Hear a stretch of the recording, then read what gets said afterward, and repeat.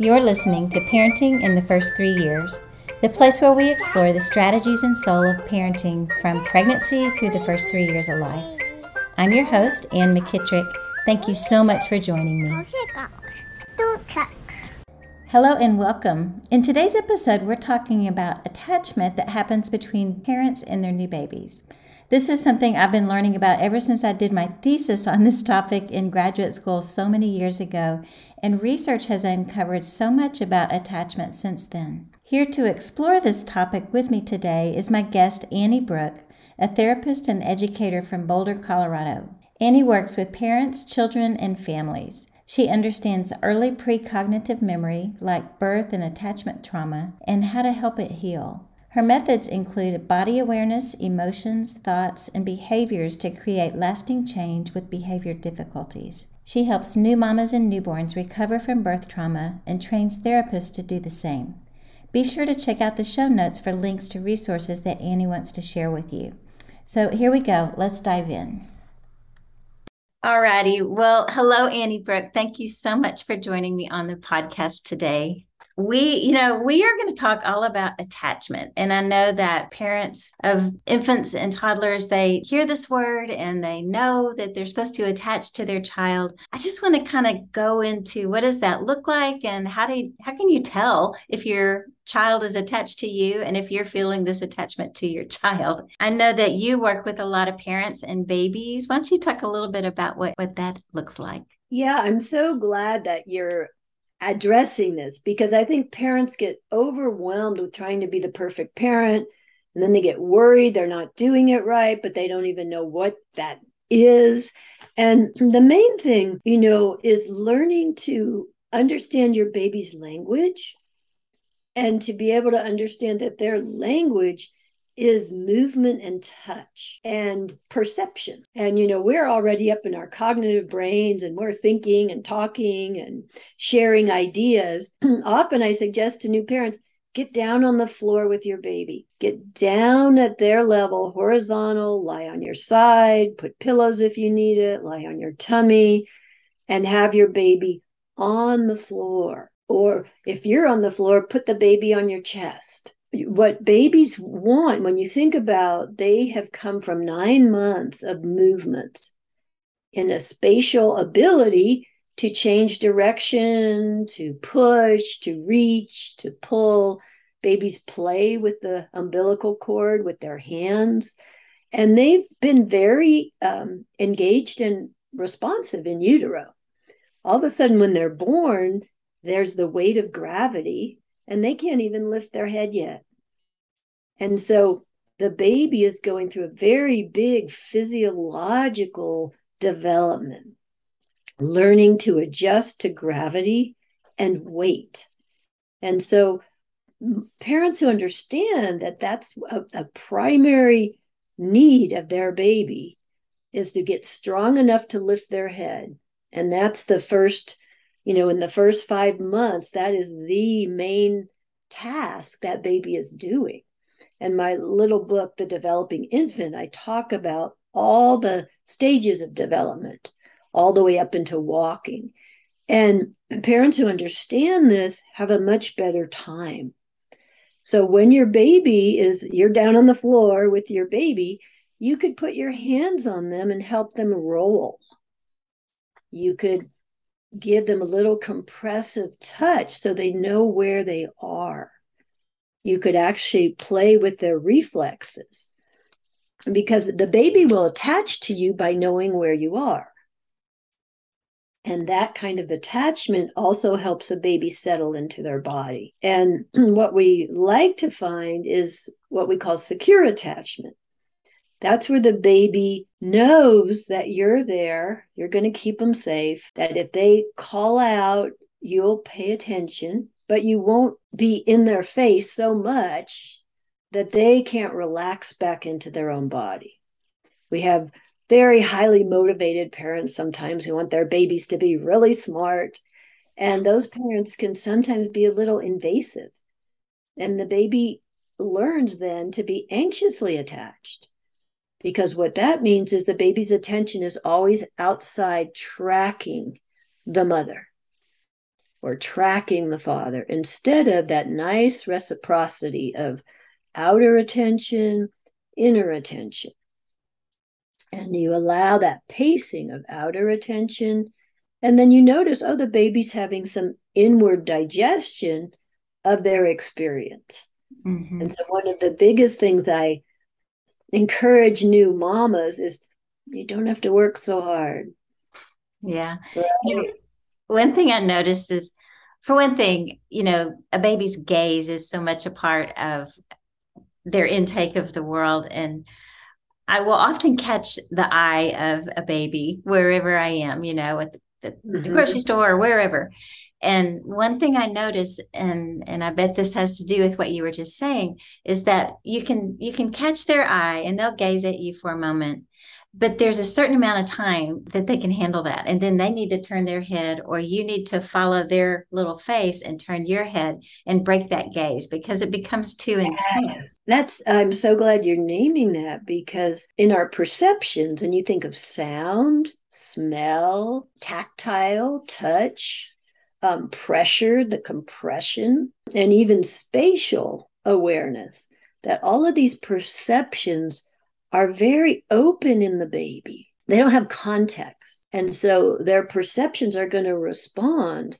And if we, with our adult, our energy's bigger than a baby.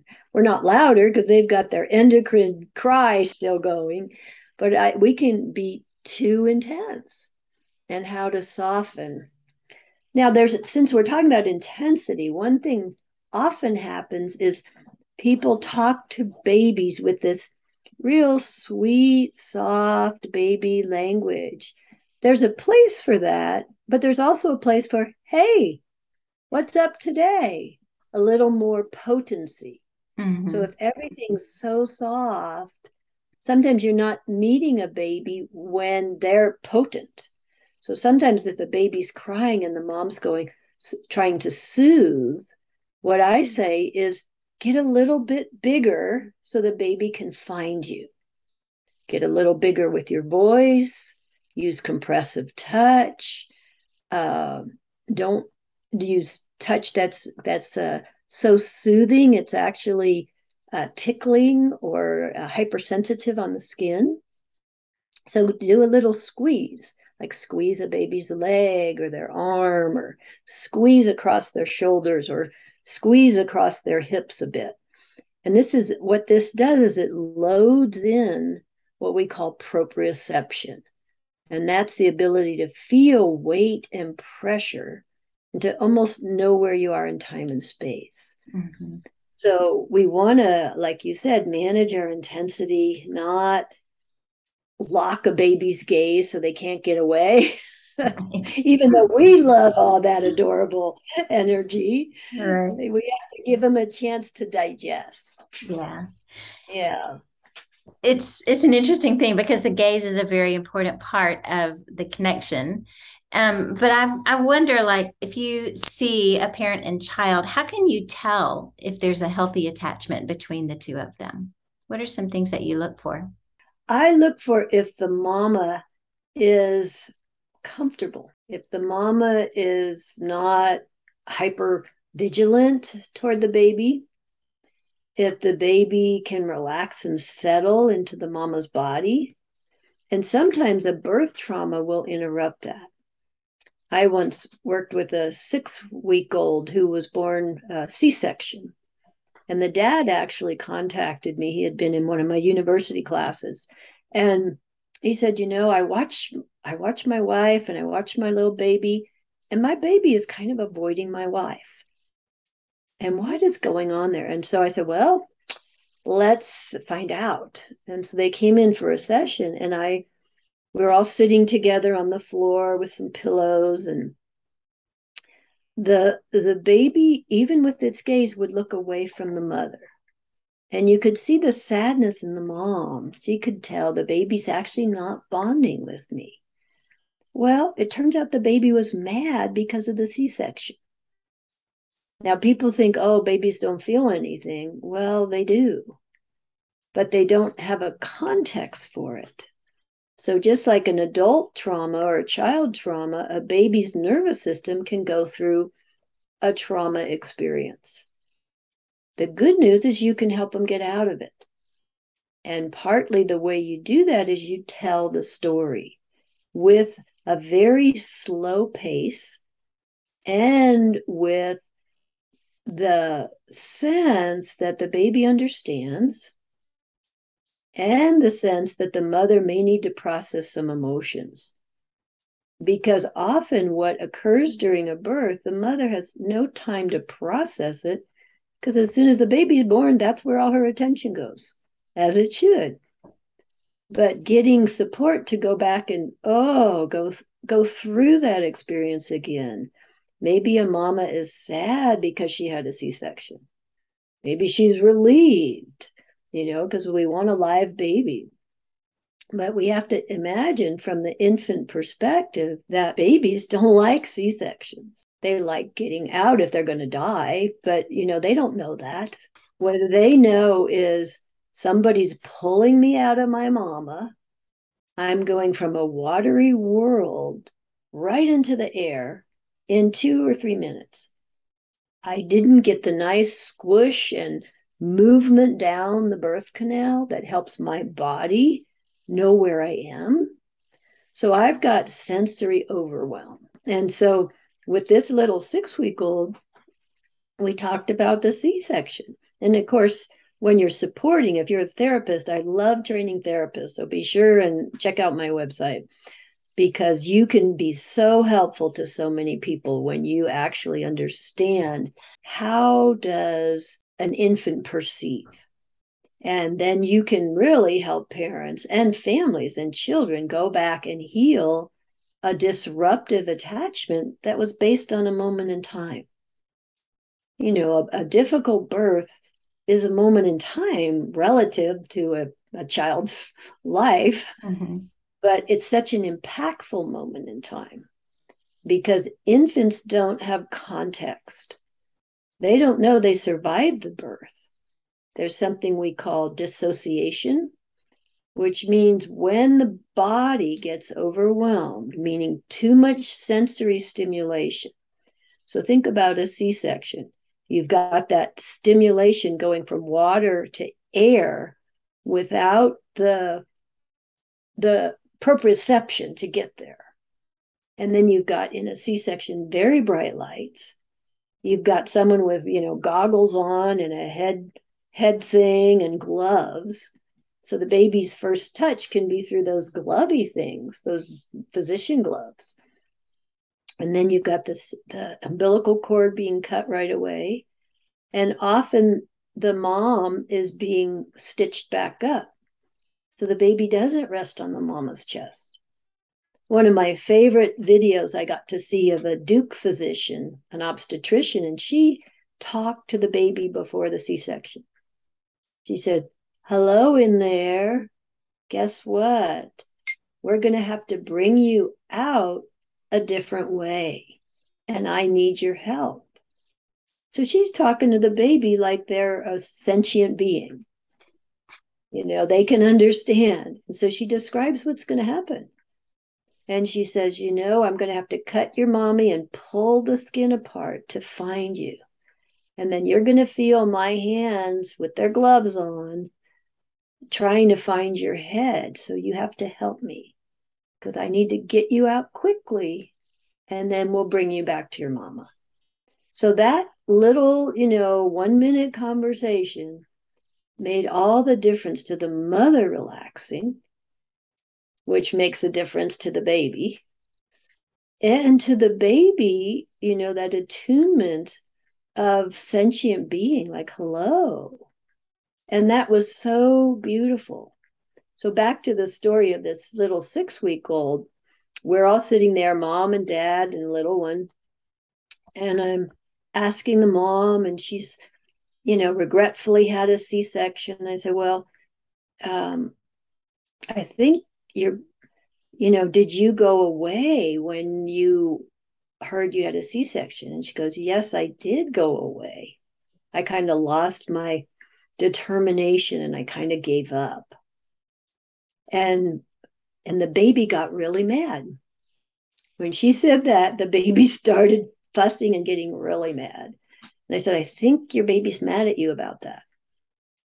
And she said, oh, and I said, and I just coached her because adults don't know that they can actually talk to the baby in that way.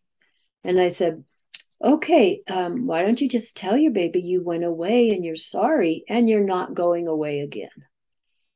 And when the mother did that, she really got it. She stood behind it. Okay, then she told the baby, and the baby, the anger went away.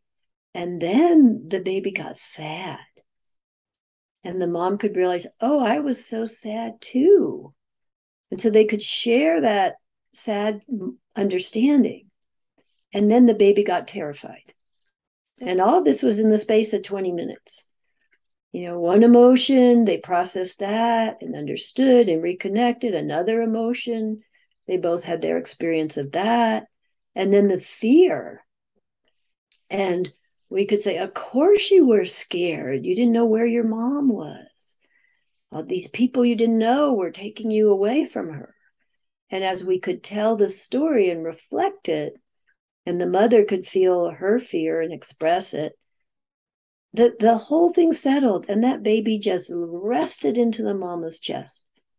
It was just beautiful. And usually this is what I see with the 4-year-olds, the 6-year-olds I treat, that if there's something in the early story that was confusing, that created stress in the body, created separation, like jaundice lights, NIC unit experience, forceps, vacuum suction, all these things register in the baby, and the baby carries it forward without a context. So you, the adult, can give the baby the context, and that can clear up a lot of attachment dynamics. So if a person is listening and they have experienced something that you have brought up, something that they think, I wonder if that's going on with me and my kid, what would be your recommendation? That they just pull the child in and just kind of talk through the story? And I would, depends on the age of the kid. If it's a child, around 4 or older, I would use stuffed animals. mm, I would show the story like a little play and go slowly and ask the child, what do you think the baby felt? And you'll be surprised what those kids say. They'll go, oh, that baby is mad. That baby doesn't like that doctor, and so you're allowing the story to be told. Or sometimes a kid will say, oh, I flew away, which is what dissociation is. And often with older kids, I'll say, well, where are you? And they say, oh, I'm up on the ceiling watching this. They know. I worked with a 10-year-old in a warm pool who couldn't put on sunscreen. And in Colorado, his mother was like really perturbed. And so we did a warm water session, and I'm floating him on his back, and it didn't feel like he was in his body, even though I'm moving his body through the water. So I asked him, where are you? I said, are you here? Where are you? He says, oh, I'm up on the ceiling watching you. I said, okay, we're going to play a game. You tell me when you think you're in your body.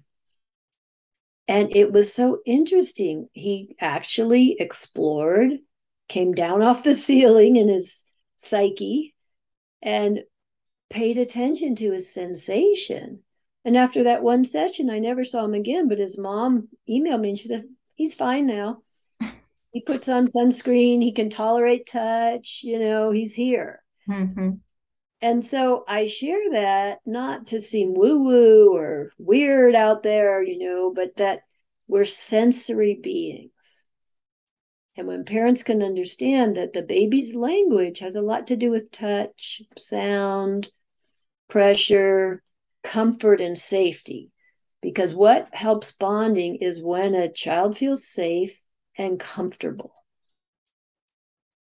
And sometimes there's videos even of when they have to use anesthesia at a birth, that the mother recovers, she's ready to hold the baby and have the baby nurse, and the baby is barely coming out of anesthesia.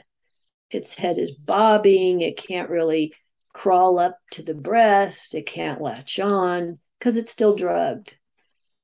And that's one video, the disappointment of the mother was part of that early attachment. Her baby wasn't connecting with her. So when these stories can be told and put to rest and given context, often the heart gets some relief. The emotions get some relief. And so I encourage parents to not go into shame or guilt or regret, but to actually process that birth story. And I have a little gift for your listeners. It's an audio file, which you have a link for that they can just, click on. And that's to help them understand that there's often a hidden story behind difficult behavior.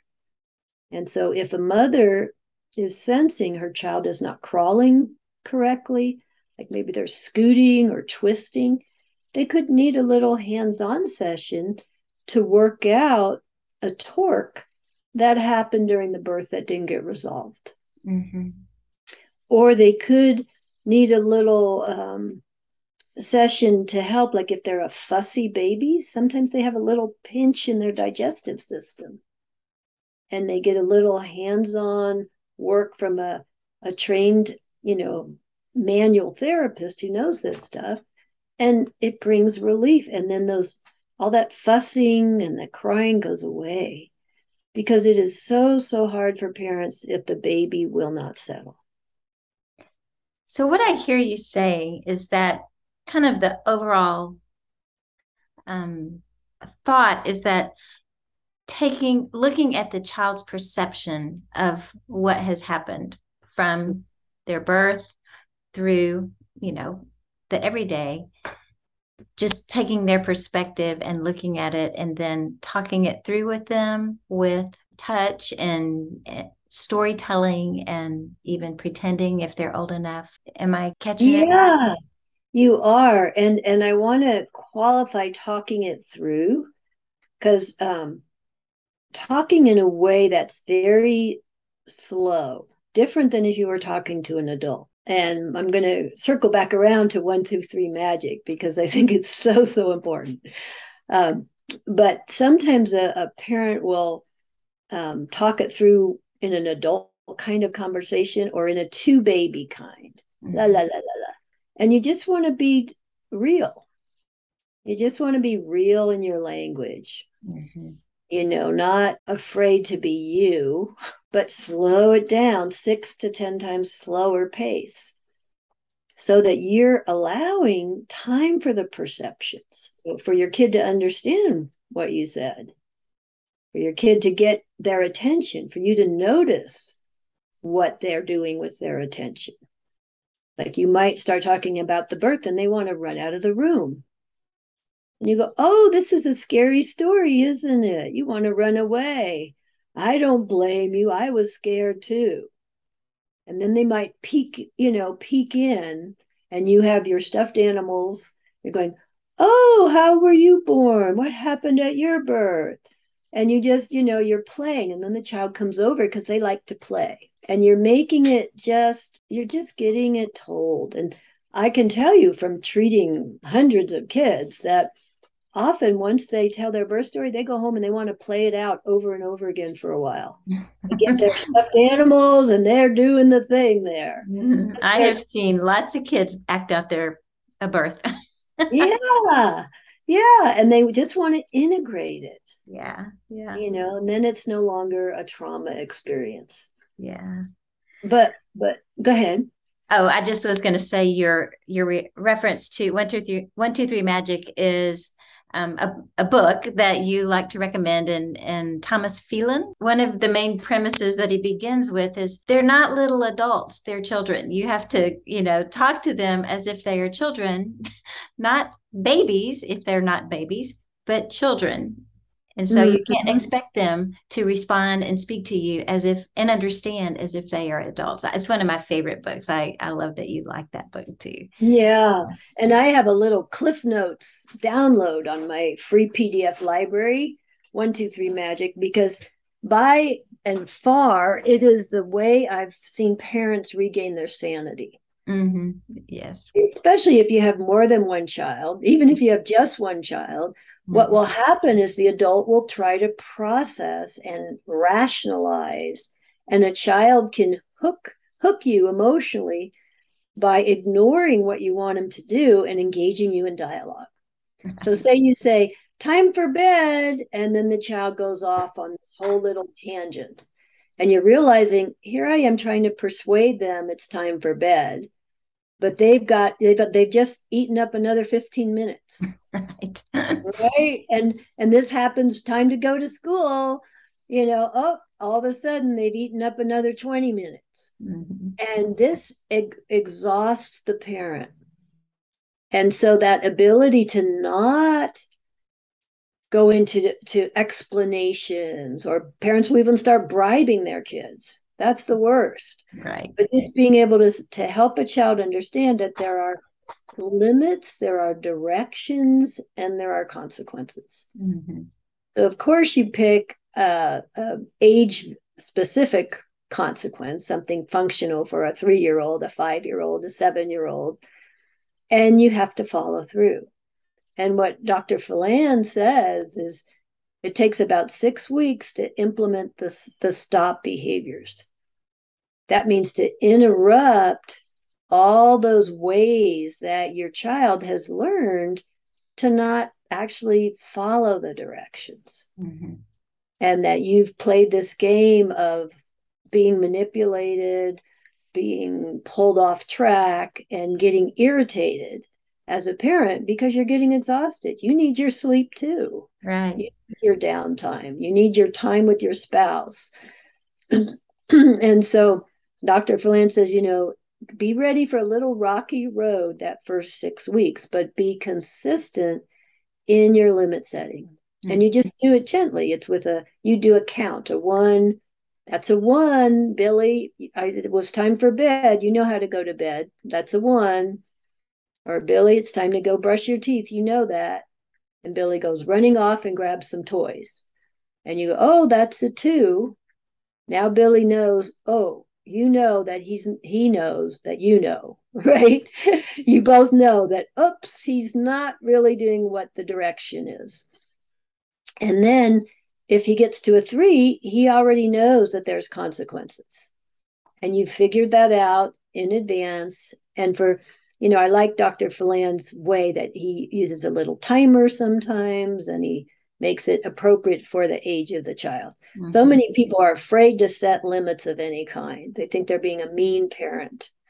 And I can tell you, it takes a little work to get the parent on board, but their life changes. The mothers come back and they go, oh my God, I'm so much more rested. I'm so much less stressed. I'm not blowing up at my kid anymore. Mhm. That is why you do these kind of things, Right. because you make a better home environment. Right. And parents need those supports. Yeah, we need the supports, and also it does nothing but um, support the attachment and belonging and trust between you and your child when you work these things out as you go along, as they are getting older and so smart that they figure out how to negotiate and manipulate and work systems. It's just it's a beautiful thing, that little brain. They figure out how to get what they want, and then parents have to figure Yeah. it along the way too. So And do it, you go ahead? and it seems like it's their job in a way to test your ability as a For parent. sure. Yeah. Test that you can stay emotionally regulated, you can stay safe, you're not going to blow up at them, scream at them, Hmm. and you're not going to bribe them. You're going to figure out how to stay the adult. I learned this when I really first started working with foster children who were sexually abused, because I thought they'd have such a hard time. This was an after school program. And I thought, I'm just going to sing songs with them and have fun with them. And they walked all over me, basically. They kicked me, they spit at me, and I realized, oh, and then I got mad enough to say, hey, you don't get to kick me. And then they could feel me. All of a sudden, they knew I was there.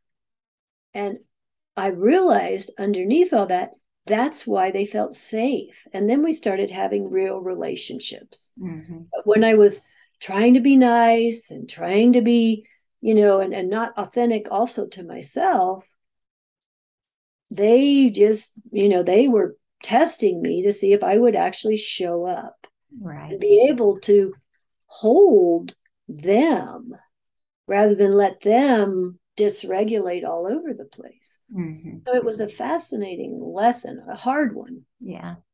Yeah. You It's know. one that repeats itself over and over too, right? As Mm-hmm. kids grow. So as we wrap this up, this has been really insightful, all the way from babies all the way up to older kids and how to connect with them. What do you have any words of encouragement for that are listening? I would say, first off, gratitude to you. It is such a important role to be a parent, and to be a parent who actually wants to figure this out and will learn and know that you're going to learn and grow and make mistakes, and your child can be resilient as long as you learn and grow as a parent and you understand the importance of play. Mm-hmm. Some parents actually don't know how to play, and they miss out on that creative aspect that their child can bring back into their life. Mm-hmm. And so I have a little book called Awakening the Creative Mind, which has games, play games, to help parents learn how to improvise. Because sometimes you have to improvise in the moment and redirect a child's attention. Yeah. You redirect it, and you're still moving them in the direction of your guidance, but you're Mm-hmm. not being having to be punitive. Right.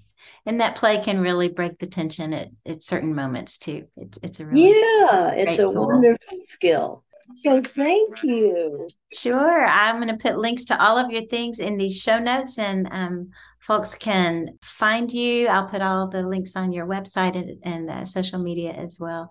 Thank you so much, Annie, for joining me today. It's really been Okay, been interesting. a pleasure. Thanks for all that you do. Sure.